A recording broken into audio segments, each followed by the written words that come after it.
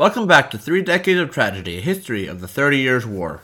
Slight change of topic. This week we'll be covering a group of people for the most part, instead of the narrative of the war. So, I just want people to give that a heads up. Next week we'll start on the narrative again. I found this area was an interesting thing to read about, so I thought focus on this and then I will do the actual narrative next time. And good news, I might be able to get an episode out by next week due to me having a weekend off from work. So fingers crossed I should be able to get that out, but I have nothing else to say, so let's start, shall we? The first thing I want to cover is a man that belonged to a group called the Protestant Paladins, who were effectively a group of smaller commanders who belonged to the Bohemian Revolt and other causes, who were still fighting despite some of the major people having left. The man that I'm going to cover right now is called Count Ernst von Mansfeld, who I put a picture of on the website. I just want to cover his backstory, some facts about him that made him interesting and controversial, because it caught my interest when I was reading on him. He was a man who many considered a stereotypical mercenary, or mercenary commander. He was greedy, immoral, a bit power-hungry, and theoretically willing to switch sides if the pay was better. Not that he really did that, at least for the timeline we're on, but he didn't necessarily have the best view by many people. An important fact to understand about him was he was the illegitimate child and also the 13th natural child of his father, Peter Ernst, who was minor nobility in Saxony. He had no prospects for inheritance, so when he became of age, he began a military career for legitimacy and reward. The fact that he was low status meant he was more aggressive in his trying to grab power and glory and money. What didn't help his attitude was that he advanced slowly due to him being low status, and the fact that his pay came slowly and was consistently delayed by the Habsburgs. Whether it was intentional or not doesn't matter for the purpose of this. What does matter is that he grew a dislike for the Habsburg family. He was eventually legitimized by Rudolf II during his service during the Ottoman Wars or the Turkish War, but he still fought more for glory and recognition even after that. He was actually born and raised a Catholic, and I found no evidence to suggest that he converted to Protestantism. He was tolerant of Protestants, which most likely stemmed from practicality due to losing potential clients if he had just said, no, I'm not going to work with Protestants. He found Protestants better clients during the war because they opposed the Habsburgs and they still did pay him, although, again, inconsistencies in pay were a problem. And also adding on to that, remember, he still has that grudge against the Habsburg family, whether it's justified or not. Mansfield was actually an effective organizer, which, with many mercenary connections, that made it easier for him to recruit and gather men for himself and other people. He was also fairly good at tactical and strategic thinking, especially among the Protestants, but he also had a more ruthless streak when it came to the sacrifices he was willing to make on the battlefields. This would result in higher casualty battles, meaning he had to often retreat more, which made him an expensive investment for anyone due to the cost of keeping him employed. But he was a fairly good commander when they could organize. He tended to operate more independently during the Bohemian Revolt because he tended to have his pay not come in on time as much, which forced him, for one, to try to raise money himself, and two, if he wasn't getting paid, he's willing to fight for the cause, but he was going to do it in his own way. So he acquired a reputation of being hard to work with. Interestingly, before White Mountain, he had actually even offered to surrender Pilsen, which, remember, was taken at one point by the Protestants, and was willing to surrender it in compensation for a pardon and compensation for his cost in the war, which would have been like 500,000 florins or something like that. A large sum of money. He actually even offered to surrender for the price of territorial compensation and military command among the imperial forces after White Mountain was done, but that came to nothing. Due to his connection to Frederick, he was assigned to the Palatine front, which led him to actually be closer to Palatine money and troops, which he could gather around 15 to 20,000 men by 1621. That was his upper limit. He could have less, it could fluctuate, but that was sort of his standard average high number.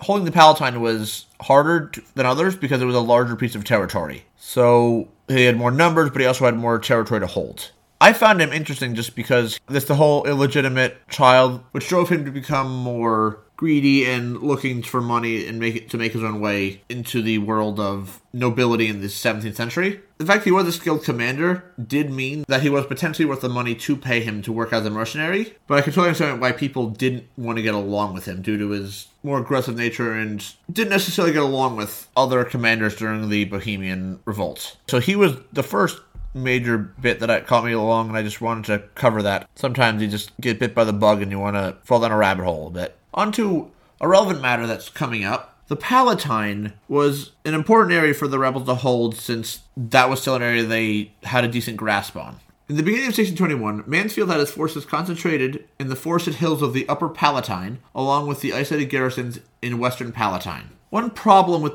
the Palatine, especially in the Lower Palatine, was that it was cut in half by the Rhine River, which made it hard to defend, because you had to defend both banks of it. The terrain begins with fields near the river on both sides, but as you go further east, it becomes hillier and more forested by the town of Heidelberg. The key on that side of the river for Mansfield was the town of Mannheim, which was on the confluence of the river Rhine and Neckar. And the major crossings that were accessible to both sides were at Oppenheim and Germersheim. On the western bank, the area was crossed by wooded ridges leading up to Mainz in the north and Trier to the west. And the main stronghold there was Frankenthal, which was located just west of Mannheim. The area was actually only guarded around 7,000 men or so at the time of the beginning of 1621, which put the rebels in a risky situation, especially since the Protestant Union had collapsed, like I had mentioned in an earlier episode. So, while they were potentially outnumbered by the Catholics, they did have a good defensive position and theoretically could hold out for at least a little bit. Long term, it would have been rougher, but Mansfield had the experience to potentially face off against the more experienced Imperial commanders, especially since some of them were dead by this point. The Paladins had other leaders as well that were relevant. Many of the other leaders were more legitimate nobility and older nobility, but one of them to me stood out as just one I just wanted to talk about a little bit more. His name was Christian of Brunswick-Wolfenbüttel. He was the younger son of Duke Heinrich Julius, and his mother was actually the sister of Christian IV of Denmark, which helped him get a position as the administrator of Halberstadt, which was the lower part of Saxony. So that was effectively his base for recruiting and his political position. He was an ambitious man, and he did want power and glory, but part of his motivation was believing in the chivalrous cause of the Protestants. Like I mentioned in an earlier episode, was these romanticized, they're fighting against the unjust Catholics, blah, that sort of thing. He even saw himself as the Knight of the Winter Queen. The Winter Queen was Elizabeth, the daughter of James. Unfortunately for him, and many other paladins, they lacked a lot of funding and a decent recruiting base to gather troops. So Christian could only gather around 10,000 troops, and that was mostly cavalry, due to the fact that Saxony was a big breeder of horses at the time. So while it was more expensive, it was easier to come by cavalrymen than infantrymen. Keep an ear out for this guy, because he will show up in an episode or two. Despite previous episodes showing that the Protestant cause was not in good shape, there were still tens of thousands of men who were willing to join the Protestants to fight. The first major factor was there was a large population boom in the HRE during the 16th century that hadn't evened off yet, so the balance of people dying and living, or being born, was still on the side of people alive. People were also poor, and hyperinflation had set in due to the war, which made food and other necessities very expensive. And combining that with potential overpopulation or high populations led to a lot of young men who were unattached and willing to fight for pay, a signing bonus, a bunch of money after you leave the service, along with plunder, would have been very encouraging for people who just didn't have any regular prospects, or they desperately needed money. The last factor when it comes to civilians was there was no real competition for recruiting from other countries outside the HRE and Germany. So countries like the Netherlands or Spain were recruiting from their own empires, and people like France and Sweden and other people who would join in were not really drawing large numbers yet because they were not involved. So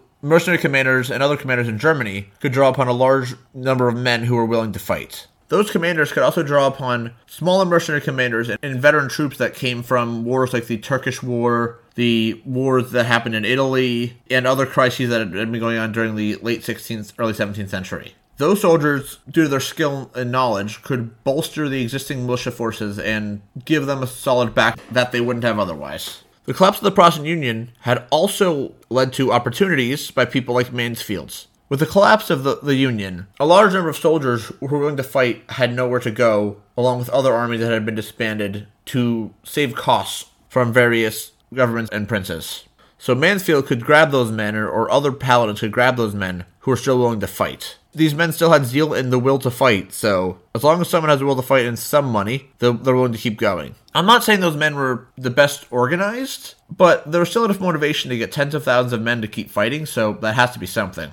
there is still fighting to be done, even if the major supporters had all either left the war or were not really available to help fight.